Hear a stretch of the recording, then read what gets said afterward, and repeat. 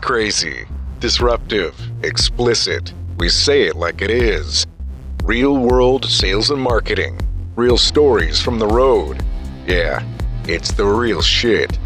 This is the Wreak Havoc Podcast. It is the Wreak Havoc Podcast. We are wreaking havoc on your day. I'm Jody. Across from me is Trevor. T. Brown.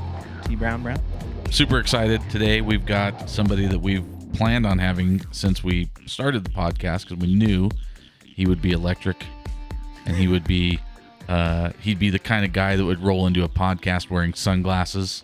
We knew that was going to happen. At least he's wearing a shirt. And he's, well he had it off a little earlier. Yeah. But we've got Mr. Tony Ferguson from Idaho Select Insurance with us today. I know we kind of, put it in. Yeah, you need to work that into post edit. There's some sort of. Yeah, that's a good one. We a good intro in your head. We switched it around a little bit because of the ability. Because Mr. Ferguson has a lot of stuff going on. He's a very busy man. I love the formality. And he really we were able to work him in. And I know we said last episode that we were going to do something a little bit different. We're going to do the funny T-shirt deal. We're still going to do it. We're going to do it. We're just moving it around because we had an opportunity. I want to do more research on funny T-shirts. Yeah, because I can think of some, but I know there's a lot more on the interwebs that are highly entertaining. And I would like to spend some time being entertained. Right. I entertain myself often, and I like that. Yeah. So. Well, I appreciate that. And I like when you send me videos of you entertaining yourself. Well. Anyway, back to our guest. I want to hear you sending videos it is of entertainment. Entertaining yourself going to Trevor. I don't want to. You know, we're close like that. Yeah, that's maybe too you should close. grow a beard and join the club. I can't grow a beard. I don't know if I want to. I don't know if I've ever seen you with any facial hair. I don't get it. None? Yeah. Ferg, you need to intro yourself. Tell us what you do and what you're doing here. So I am Tony Ferguson. You don't have to call me Mister. That's fine. Tony Ferguson works fine. I'm one of the partners at Idaho Select Insurance.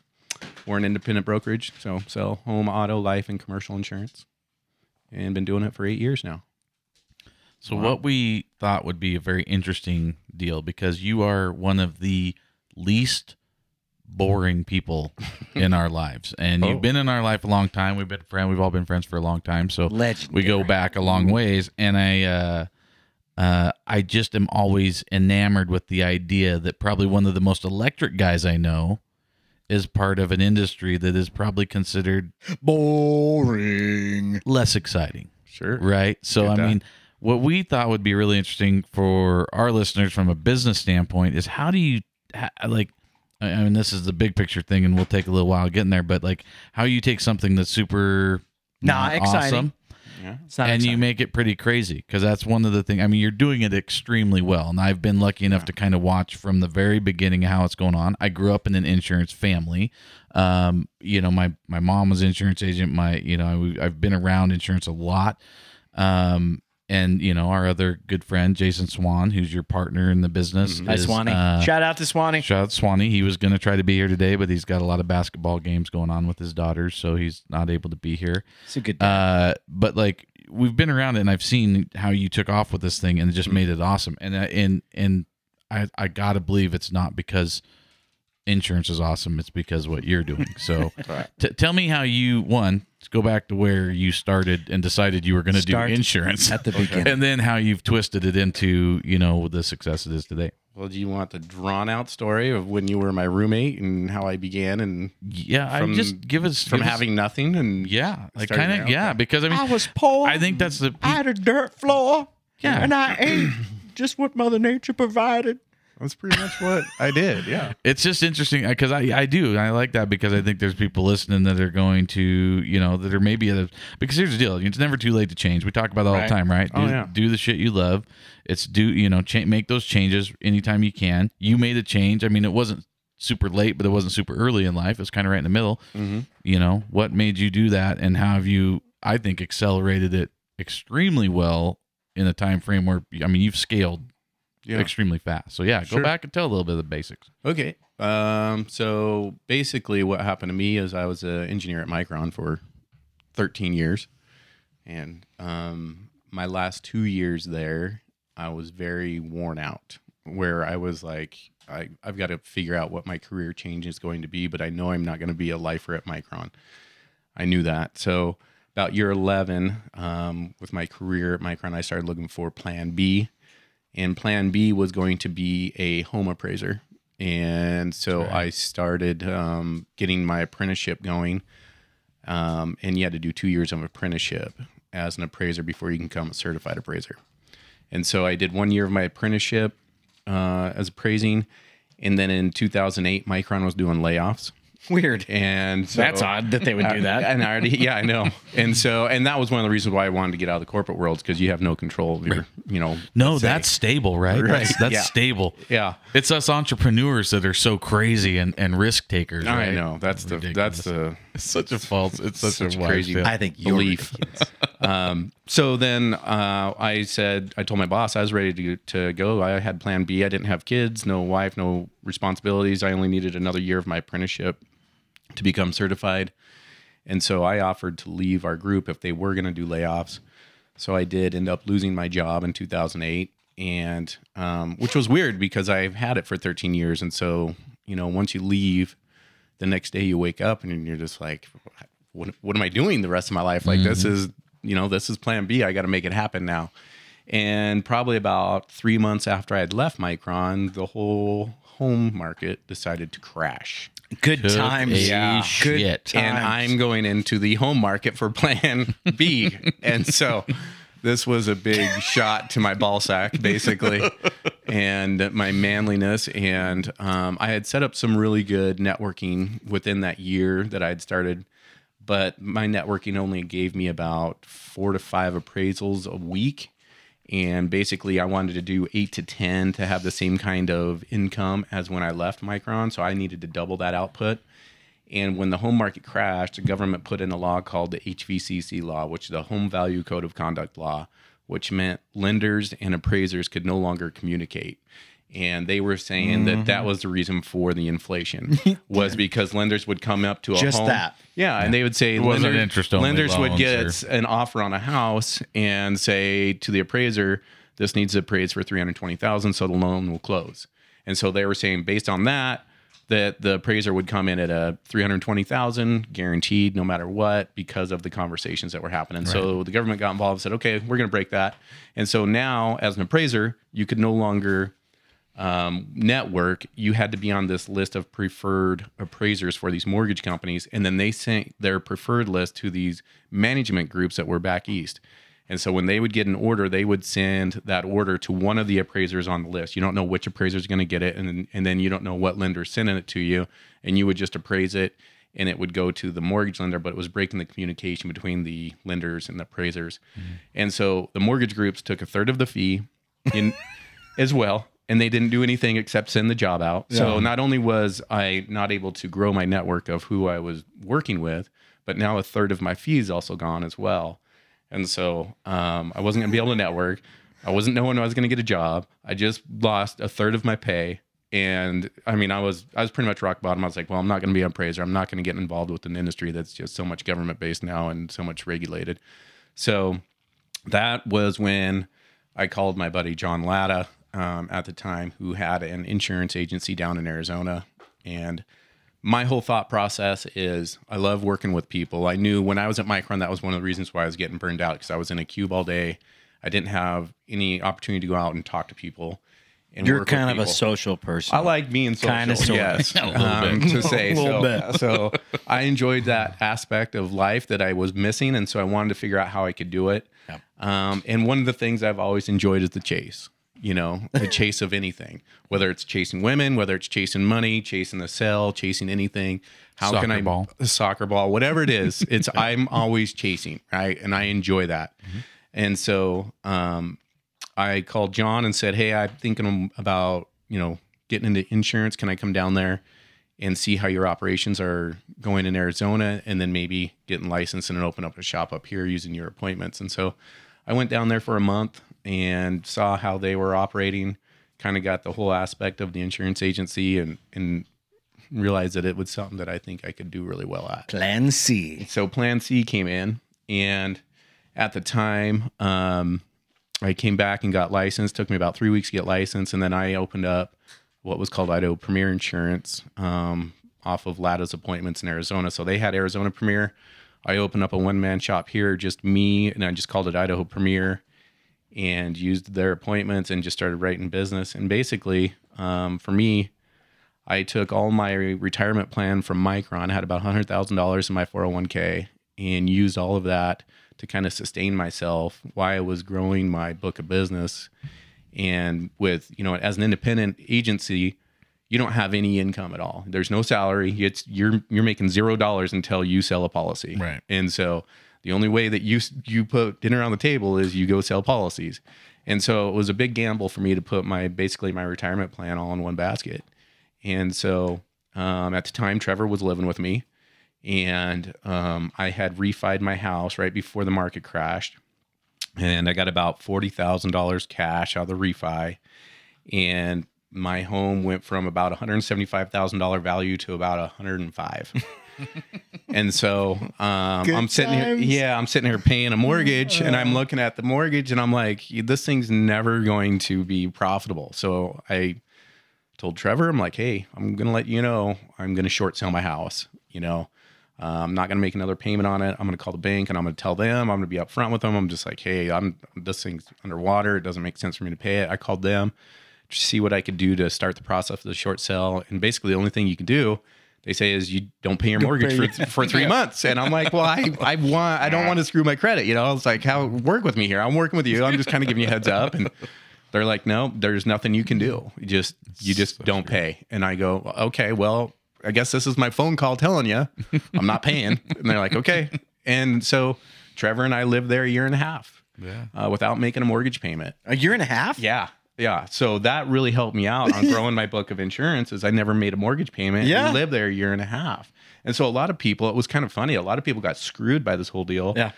And I just took advantage of the whole deal, right? I just refied my house, got $40,000 out of it. Timing, baby. Yeah, it was total timing. And so lemonade, baby. Lemonade. Right. You get lemons. You get lemons and you make sometimes lemonade. it works out in your favor, and sometimes it does not. And this was a perfect scenario, right? Where a lot of people are like, man, how'd you do it? And I tell people all the time, I was lucky. I was on the other side. And a lot of people I put $50,000 down on a house, and a lot of people, it's worth what? No. Yeah, exactly. But I stayed in the house, and now it's back up. So sure. It worked. If you stayed and outlived, the downfall, then you'll be fine. But I'm gritty. I'm gritty like that. But yeah, I mean, that was the thing. I got really lucky. It helped me, and it was very beneficial to me at the time. And so a lot of luck. And then I landed a really large account, and that helped me kind of know that, everything's going to be fine. And after about my third year in the industry, year 3. Hold on, not to cut in here, but because I was there. So the thing that I think was really impressive is watching you, I mean, from a business standpoint, because we were both in a really crazy spot in our life. That was right when I went through my divorce. I was renting a place from a guy who, unbeknownst to me, didn't make the payments and let it short sell till I got a knock on my door one day. Oh, nice. And they walked up to the door, asked me if I was my landlord. I said, no, I'm, renting the place from him. And they're like, ooh. Hate to be the bearer of bad news. Yikes. We got some bad news for you. He hasn't made the payment for the last 6 months, and you got to move out. And it actually ended up being really beneficial to me because, again, there's right timing. There was a thing called cash for keys, and the bank came to me and said, you get to, basically we're going to pay you. What does it cost for you to move? And I, and the lady kind of winking a nudge and said, she's like, inflate it, we'll pay it. And I'm like, oh, so I cranked it up, got a bunch of money. At that time, just happened to be hanging out, going out for beers with Ferg. And he's like, why don't you just come crash at my place? Like, it's just me, and you can bring, come on over with the kids and hang out. So it worked out for all of us. But the interesting thing was we, hanging out there was a really fun part of my life. But watching you called your shot a little bit with knowing that you needed to go for that big account, and you really focused on it, and you knew you needed a home run kind of deal, right? Like you were picking your pitch, and he swung for the fence on that pitch, and you nailed it. And that was what I thought was really awesome. Was like he knew, like, I gotta get a big payday, and you chased that guy hard. I chased him, and then you landed, and it was I mean, it was a lot of work. I remember the day when you got it; it was pretty awesome. So. Well, it was awesome, and it was pretty interesting because it was an hour meeting, you know. And basically what it came down to is in that hour meeting, I had convinced him that I was going to do a better job than this current agent. I wasn't going to save him any money on the account. All I was going to do is become the agent of record on the account. So I didn't even write a new policy for it or save him any money. I just basically came in there and said, hey, this is how I'm going to treat your account. This is what I'm going to do. This is how we're going to attack it. And this is how we're going to keep it a low premium instead of letting your experience mod get out of control. And we're going to bring a lot of safety in and stuff. And he goes, wow, my current agent has never done that. And so it was about an hour long. Yeah, it was about an hour long meeting. And after about an hour long meeting, he signed a piece of paper that said he wanted me to be the agent. Right. And, that policy, I make $85,000 a year off one policy after an hour meeting. And I've had it for 5 years now. So that's a good hour. Yeah, it was a great hour and work. He stays on it. Like, and here's, but it wasn't non-opposed either because it was, that guy figured it out. And you had to, I mean, it was there's a lot of snakes in the grass fight. For that policy. It was a UFC fight type of deal. Like, I mean, you both got in the ring. It wasn't like he slipped in and this guy didn't know what happened. Yeah. You got in and fucking went mano-y-mano with the guy and said, fuck, I'm gonna take this account. And you went head to head with the guy and got his account. And he fought you for it and you still won it. That was what was cool for it. I mean, it wasn't like you sniped him out of it. You did get in there. But he figured it out and tried to beat you, and you beat him, and you're still beating him for 5 years. So I think that's awesome. And then there's a guy that keeps going to that account because he knows the size of it and wants it, and keeps telling this company that, hey, you need to have me handle this account. And they kept telling him the first year that I had it, they're like, no, we're happy. We want to give Tony a shot. We're going to see how he does on it, and we're going to kind of let it go. And this guy hit him up like 3 times, and then right before the renewal, he hit him up again, and the manager called me and said, Tony, hey, so-and-so came by again. And I said, who is it that keeps coming by? And he told me his name. And so, and the manager goes, you don't need to worry about it. We're not going to mess with him, but we just wish he would go away. And I told him he just needs to go get lost because we're really happy with what you did this last year. And so I called the guy. I called his insurance agency. And I said, hey, I heard you keep going after my account. And I said, I'd like you to come to my office. And he goes, who is this? And I said, it's Tony Ferguson. I said, I handle this account, and told him who I was. And he goes, what do you want? And I go, I want you to come to my office. He goes, are you sure? And I go, yeah, I'm pretty sure. So he goes, well, how about if I come over, at about 2:00, it was about 3 hours after our phone call. I said, yeah, I'll be here. So he comes to my office, and he's an older gentleman, and he goes, hey, I'm so-and-so. And I said, okay, I'm Tony. And I said, I just wanted to let you know I don't appreciate what you're doing with my account. And he goes, Tony, I've been doing work comp for over 30 years. He goes, I have never had anyone call me into their office. He goes, you got balls of steel. And I go, no, I don't. I said, you got balls of steel for going after my account. I say, stay the fuck away from them. They're mine and they're happy. If they're not happy, they know where to find you. I said, leave them alone. I said, that's all I'm asking. Don't be a snake in the grass. I said, Boise's too small of an area to be the way you are. And he goes, I've done this for 30 years. I'll keep going after him. I said, do what you got to do. They're not leaving. And then he goes, well, how about we just split the commissions? And I said, how about you just get the fuck out of my office? And he left. But that was kind of how that conversation went down. He's a sleaze. It was how about we split the commissions? Yeah, before he left, he said, well, how about just because he thought I was going to be intimidated. His balls are bigger. Yeah, and I was just like, dude, whatever. Dumb. Yeah. Big, dumb and this is too small. Balls are bigger than his fucking brains. That's the problem.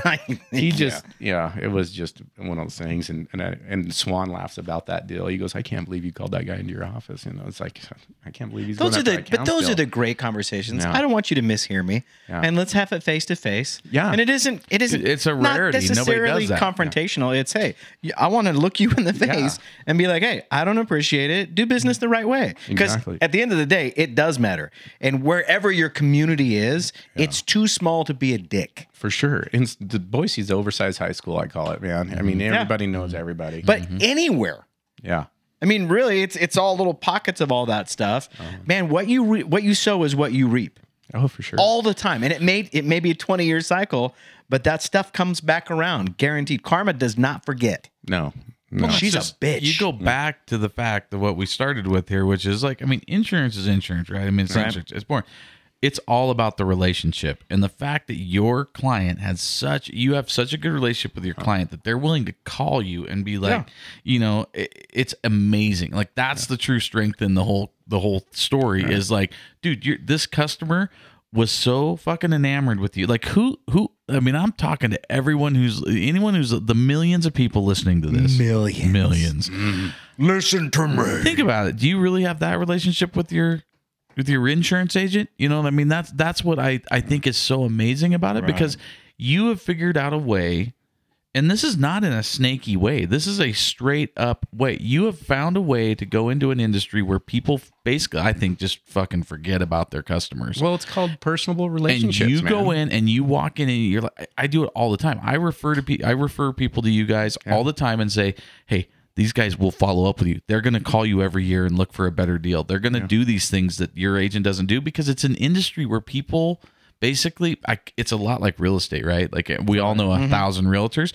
Your realtor only knows you when you want to buy something. Right. How often is your realtor following up with you? The follow-up that you have with this customer is, we talk about this in business all the time, right? Mm-hmm. People are so busy looking for the next thing. Like I posted a meme on my Instagram the other day that I thought was hilarious. It's a good point of how Ferg basically kills it. It's a picture of a guy walking down the street with his girlfriend, and he's looking back at a hot chick that just walked by, and it says, you, and then it says current customer is the girlfriend, and it says new prospect, and it shows the hot chick as a new prospect. Right. And that's a big thing in business where people are so busy gawking at what is going by, they're not paying attention to the one that they, and we see this in everything, but in relationships especially, like you forget about you're so busy looking at the other chick, and then some guy swoops in and takes your girlfriend. That's and why. And sometimes it's hard, man. I mean, from a creative side, there's clients that I've worked with for years and years and years, and sometimes it's hard because it isn't new, it isn't shiny. Yeah. You get lulled the same. You're recycling the same stuff, but at the end of the day, they're not going to leave me. They'll always be there. Right. They're just going to renew their policy. Yeah. They'll never leave me. No, until there's one thing that trips them. Yeah. It's one conversation away when you're having drinks with somebody and they're like, oh yeah, well, blankety blank blank. Oh yeah, my guy does this. Right. Dude, I haven't talked to my insurance agent in 2 years. But really? Yeah, I talked to him last week. I talk about like the law of proximity, right? Yeah. When you are proximate, so it's the principle is when your neighbor gets a new car.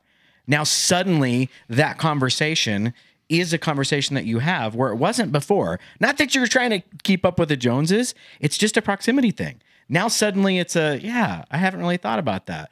You have conversations with people about insurance. It's still a proximity deal where you go, yeah, I don't really ever think about it because it's not on my immediate radar. I don't necessarily think about it because how often do I need it? Yeah. But we all need it. Yeah. You have to fucking have it. Oh, yeah. There's no choice. You don't. It's against the law to not have it. That's what's so crazy that all these agents don't get it. You know.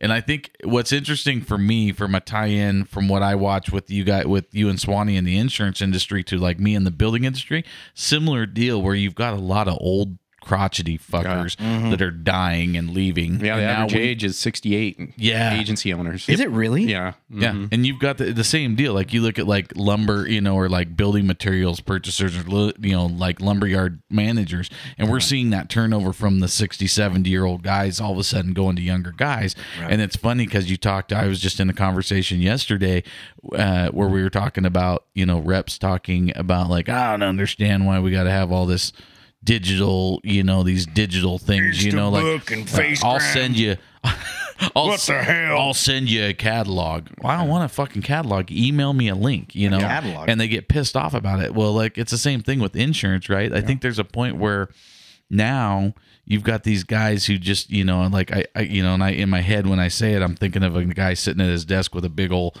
steel ashtray in the middle of it, like Mad Men, fucking smoking a cigarette at his desk. It's not that way anymore. And like, I think to me, we're on the first of that line of like the new crew coming in, right? Yeah. And then, so my whole thing with my agency with Idaho Premier is I turned it into I had a 5-year non-compete clause with Arizona Premier when I opened up Idaho Premier. So going back to that, so after about year 3, I was making the same amount of money as when I had left Micron. I was bringing in between $80,000 to $100,000 after year 3. So I was like, okay, when I hit that mark, I know I'm going to be okay, And so about year 3, I knew I was going to be okay. I did get the big sale on top of that, which basically just doubled my income, which was really nice. But then after I did that, it even got me more excited for what the industry had for me because I knew I was going to be successful.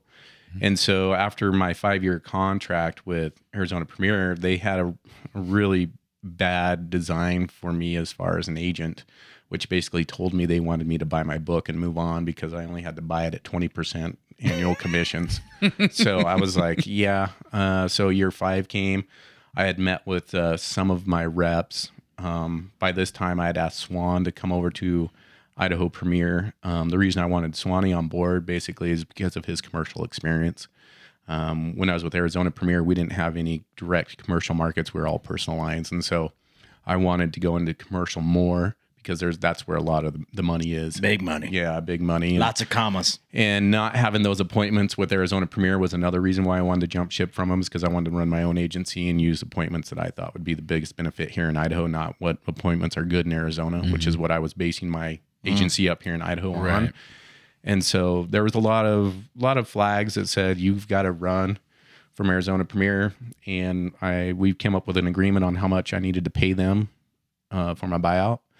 Already had all the local reps here in Idaho saying they'd be glad to give me appointments here based on my last 5 years of doing business with them as Idaho Premier. And so once they gave me the yes, they'd give me appointments. I got my contract. I sent Arizona Premier a check the next day. Part of the reason, besides just not having any commercial appointments, is Arizona Premier, the owners never came up, told me thank you. They never came up and bought me a lunch, never came up and bought me a beer. All they wanted was money from me, and they were just taking part of my commissions. What a great relationship. And so, I had asked them previous, like, well, what about contingencies, which is bonuses you get for having so much written premium with some of the carriers? And they're like, well, we don't qualify for any contingencies, And I'm like, oh, okay. Which I don't know if they did or didn't. I don't know how much premium they have. I never saw their books, but they'd been in business for about 8 years before I joined them. So I figured that they were getting some contingencies.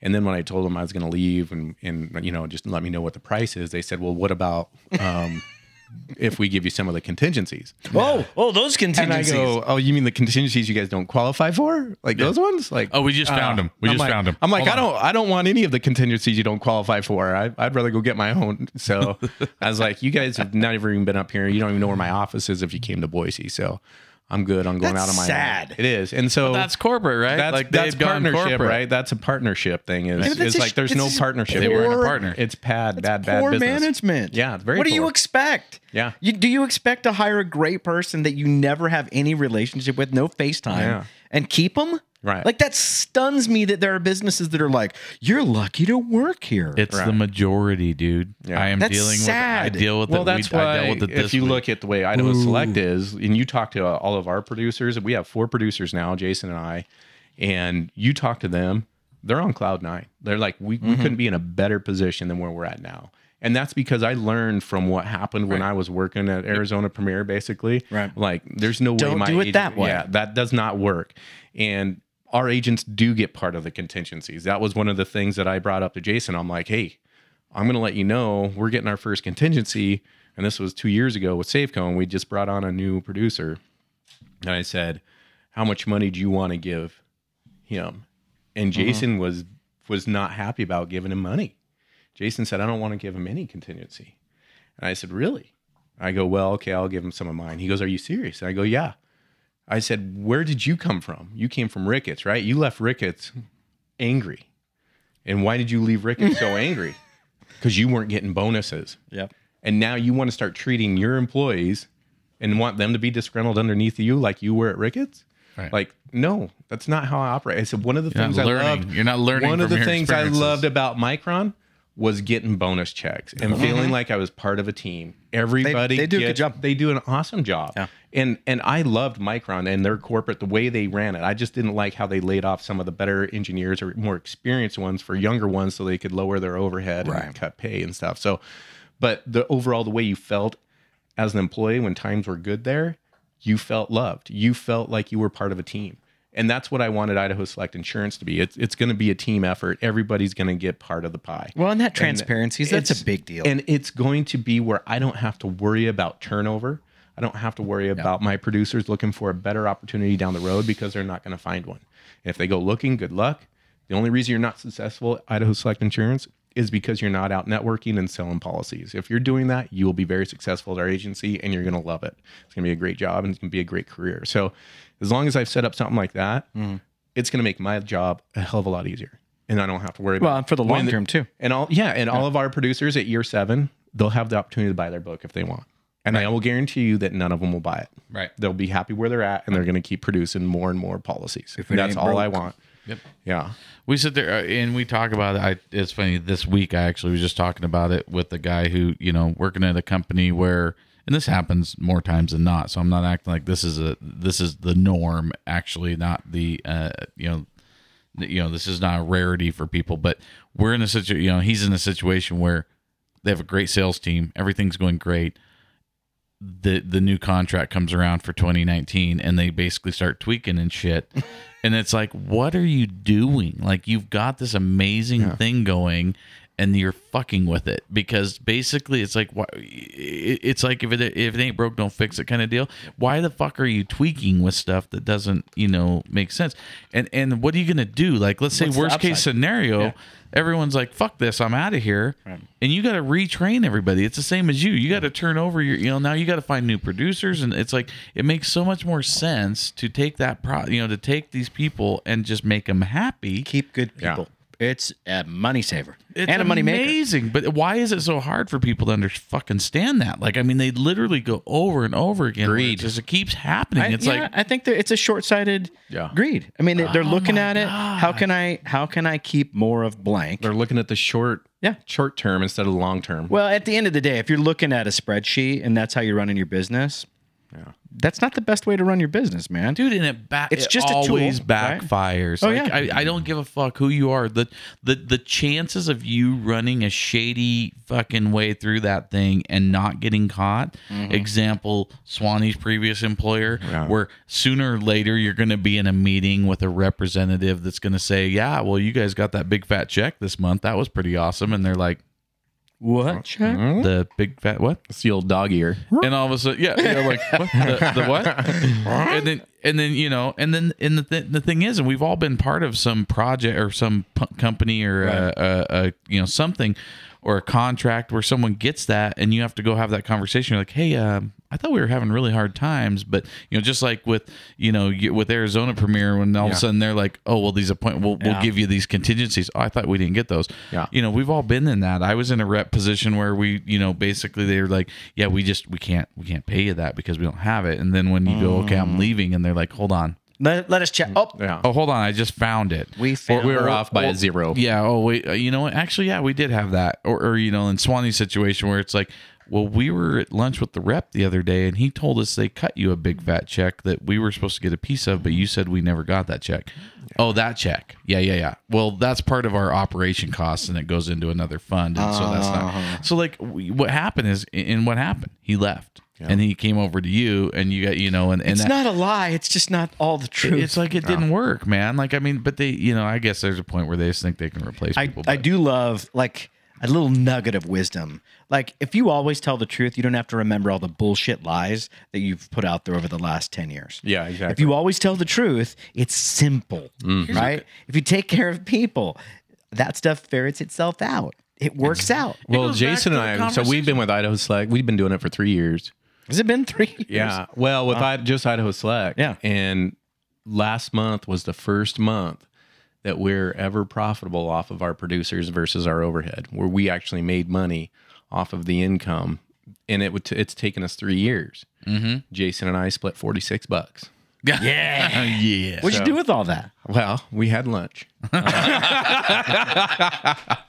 Yes. So I mean, that was our whole thing. Like, we're not going to make money in the short term on this deal, right? It's a long-term game. It's a long-term game. Yep. And we just finally last month, we're profitable after 3 years.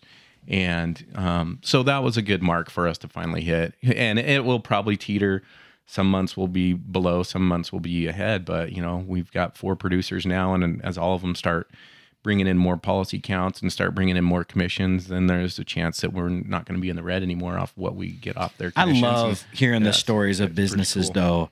When you get the context of that, and we split our first deals $46. Yeah. Now, 20 years from now, there's more zeros attached to that. Sure. But I think we lose hope so, absolutely. Yeah, but we lose the context. Think about all of the great companies that were built. They weren't handed. They didn't just magically appear.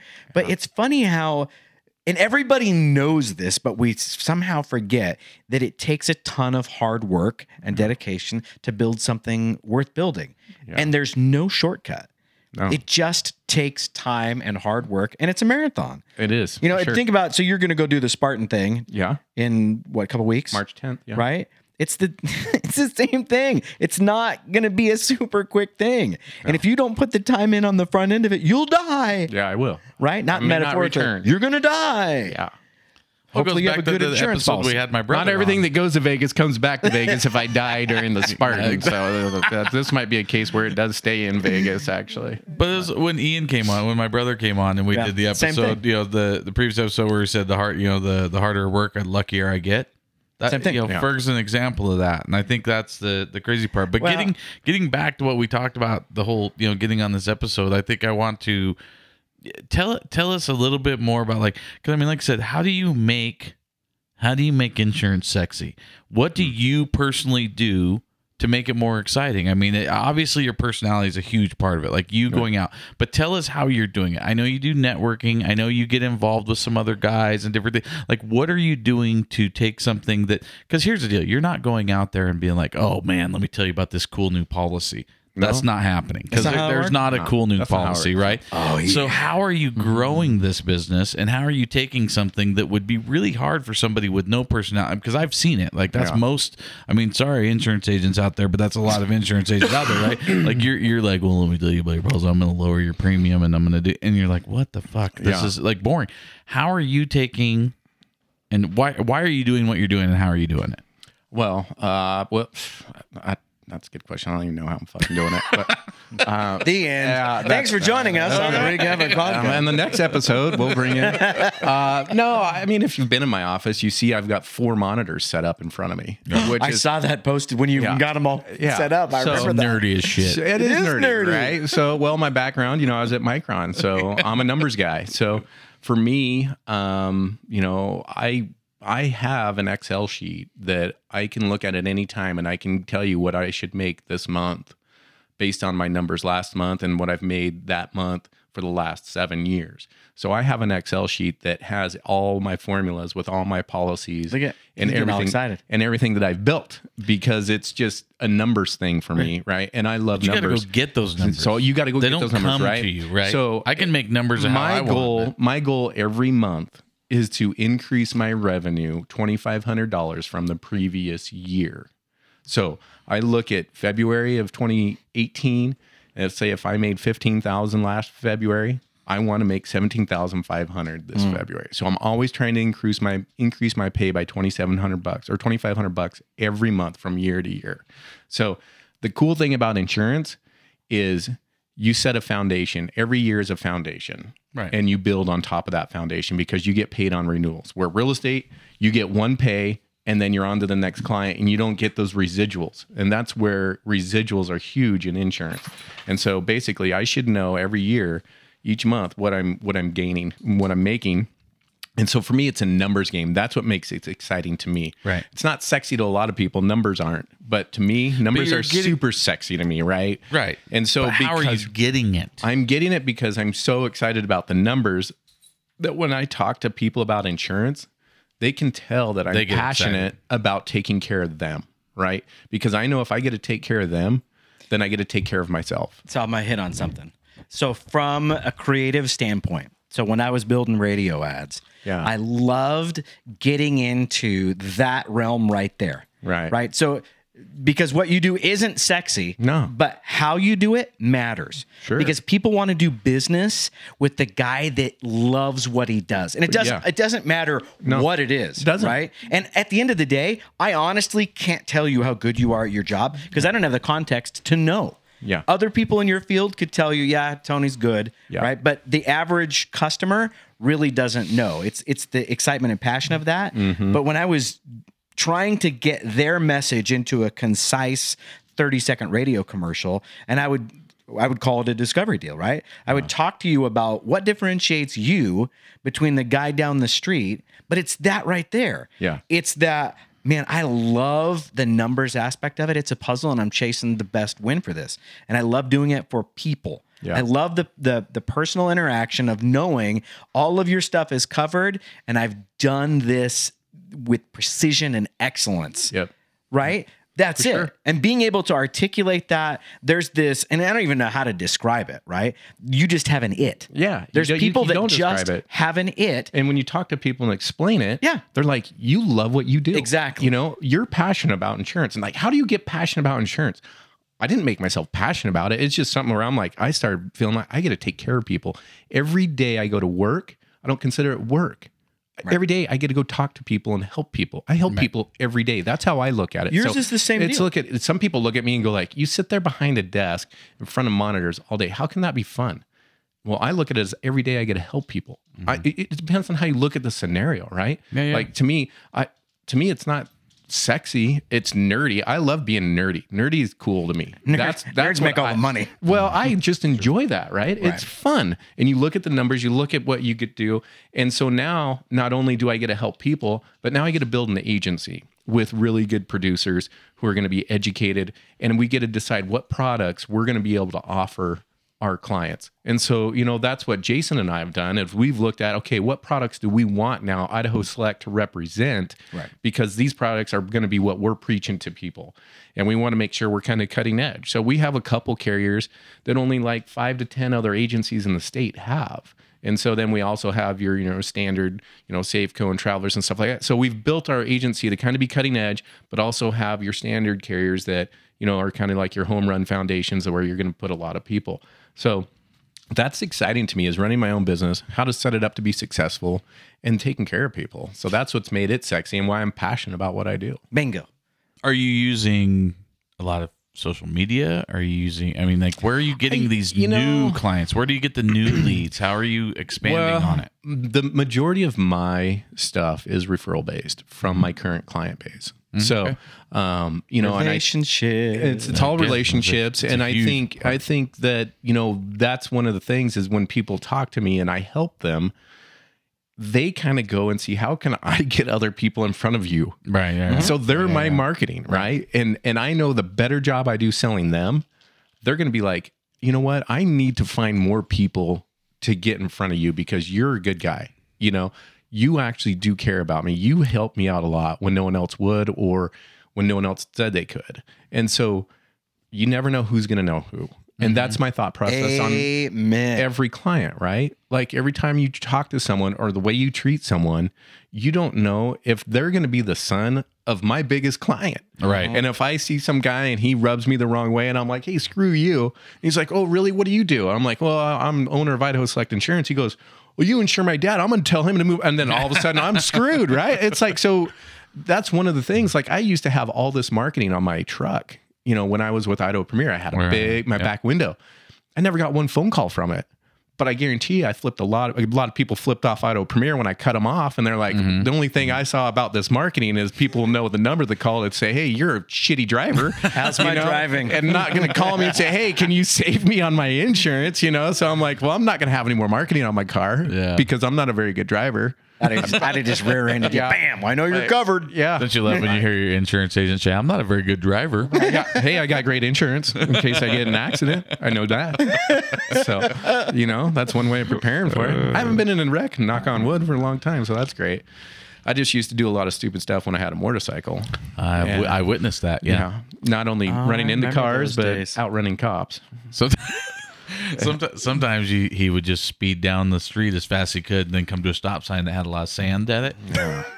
and slide right through it, and the car would T-bone him, throw him up in the air, and spin him around like a top, and put him back on the ground again. So, and I probably am the only insurance agent in Idaho with 5 non-proof of insurance tickets. Everyone's got to be known for something. Yeah, so I'll put that. Wow. Yeah.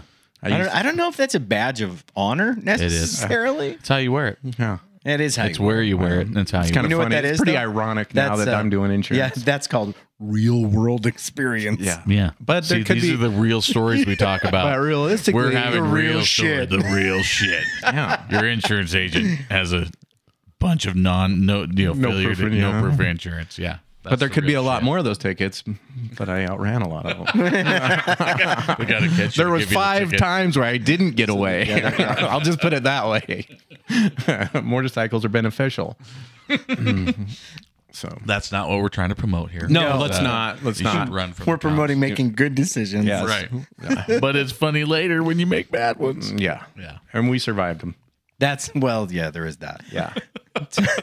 Which means you'll probably die of something really dumb. Yeah. And that wouldn't surprise any of my friends or me. Something super lame. Yeah. That you're pissed off about. Mm-hmm. Yeah. I do love all of the passion of what you're talking about. Yeah. And when you get it, and you can see it. Like Trevor gets excited about concrete. Right. And building a house out of concrete. Not sexy. No.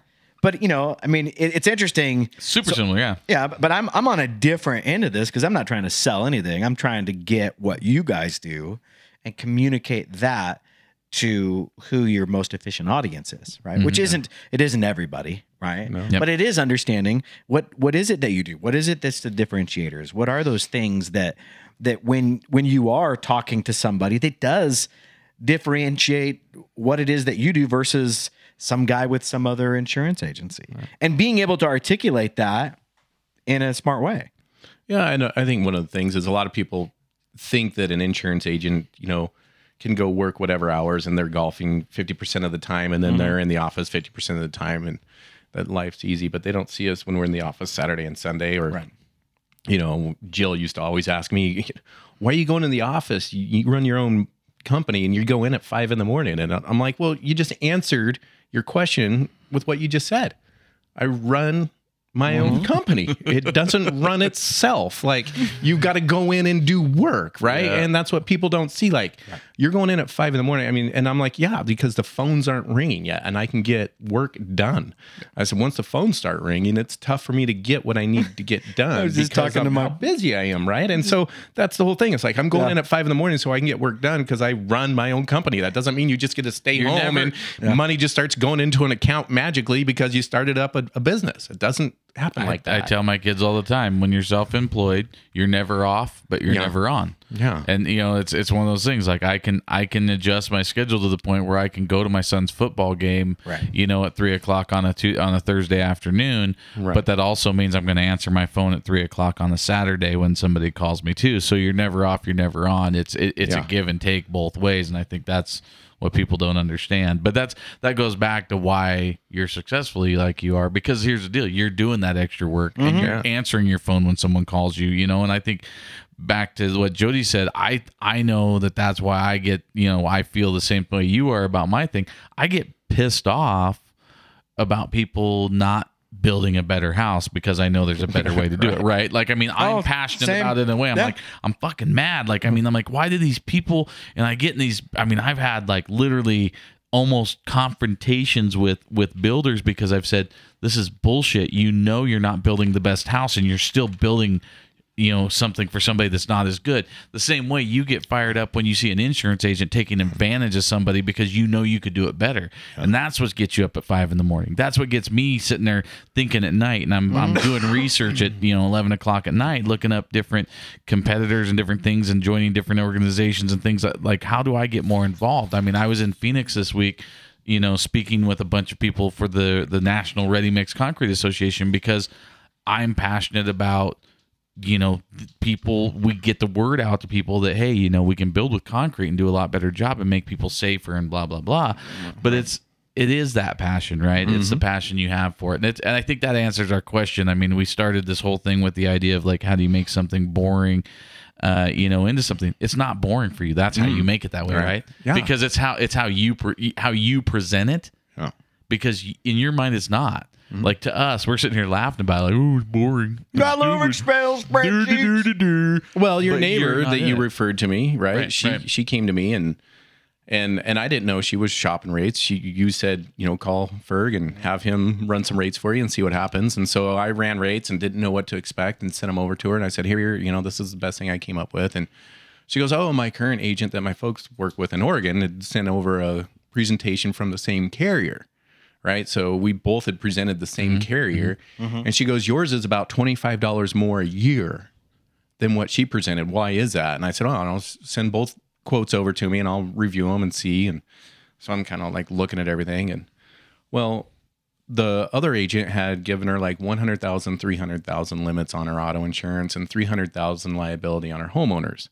And I had put 250,000, 500,000 on her auto and 500,000 on her home. And so I had basically doubled all of her coverages for like $25 a year. Nice. And I said, okay, so we sent you both the same carrier, but I doubled the coverages. And so when you have your rates set, the carriers look at you as if you're a good risk or if you're a bad risk. And if you're a really good risk, increasing your liability limits super high is going to have a minimal impact on your premium because you don't have claims, you don't use your insurance. So max those sons of bitches out because it's going to be dirt cheap to stretch in your dollar, basically. And so I said, for $25, you can have 250, 500, and another 200,000 of liability on your home for $25 a year. To me, that's a no-brainer. Yeah. And I said, that's where the difference is on how I looked at the policy that I wanted to put together for you. And I said, I didn't know you had another agent that was representing the same carrier as me. I just looked at, your rates only go up $15 a year if I go from 100, 300 to 250, 500. It's better. We're going up to that 250, 500. I'm not going to question it. Right. It's a no-brainer, right? It's a no-brainer situation. So I do those no-brainer situations all the time for my clients, just because if they're like, well, we got a young teenager, we've got, 4 cars, we've got a home. I'm like, okay, well, you need an umbrella. And then when's this teenager going to be, 16 driving soon? Pretty soon. Okay, so that's great. And then all of a sudden you start looking at everything and you're like, well, is your teenager got a Facebook account? Well, that's where a lot of liability comes in. There's slander or anything like that you really? Yeah. And so your liability on your homeowners will cover that. So a lot of people don't understand that will be covered.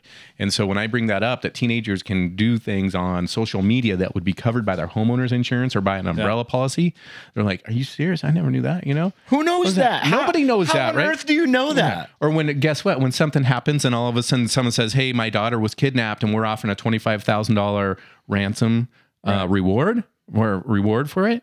Guess who's putting up that coverage for the $25,000? It's the insurance carriers offering that reward. Yeah. That's what your standard homeowners policy typically. So that's, a lot of people don't know that.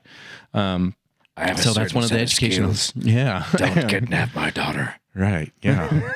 Don't piss off Liam Neeson right now. Right? No, that would be a bad idea. Yeah. But I think you are glazing over something that I think is a really, really big deal. Yeah. You take the time to look at it and have a conversation and educate your clients. Oh, sure. Absolutely. And honestly, some people they're just not good at it. Right? Yeah. Or they don't necessarily see, how do I monetize the extra time that it takes for me to educate somebody on blah, blah, blah, blah, blah. Right. They'll calculate it out. But at the end of the day, you don't really know how many people are going to be in contact with. So the gal that you were just talking about, she's going to tell 15 people about how, and this guy was great. And then I had this and he explained to me. Yeah. People will forward the good. They will also forward the bad, right? For sure. And everybody knows that. Mm-hmm. But taking the time and making that stuff a priority, man, that stuff carries so much weight. Yeah. And there's seeds. It's seeds that are getting planted and you really don't know when they're going to sprout up. No. But if you're not doing that, you're not planting any seeds. Yeah. One of the things that I would talk to my clients about all the time it's conversations.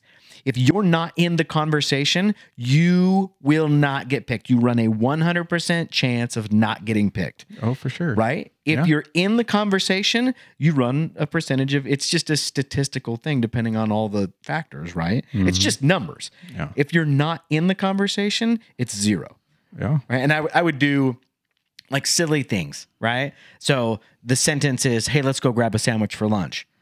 It's intentional about the writing of the sentence. I've dictated geography and I've dictated time frame because of what? Because it's lunch. Mm-hmm. You're not going to drive 20 miles to go have lunch. Just not, right? Because lunch is fast, right? Let's go get a sandwich. We're not having sushi. We're not having pizza. We're having a sandwich. Just within those two factors of that statement, I can narrow the focus of what you're going to think about, right? Yeah. And it's going to be a sandwich shop. Okay. So if I say that to you, hey, let's go grab a sandwich for lunch. Where do you want to go? Top three. George's Deli. Right. Deli George. Yeah. Or Deli George. Right. Cobby's. And then Fat Guy's Deli. Okay. So all within how far of your work? Well, Deli George is a little bit of a ways, but so the quality of that offsets the location, offsets the geography because it's so good. It's worth it. Commute, right? Yeah. It's worth it, right? Mm-hmm. But it's interesting when you look at all that stuff and all the little factors of that. Yeah. Just the simplicity of, if you're not in the conversation, sushi place, you didn't get picked because I dictated the conversation with let's go grab a sandwich for lunch. Here's the thing. You already know what sandwich you're going to get at Deli George. What are you going to get? It's probably the chicken carbonara. Right. I already know I'm getting the chicken focaccia. See? It's not even on the menu anymore. Uh-oh. Ask for a 21. It's amazing. Okay.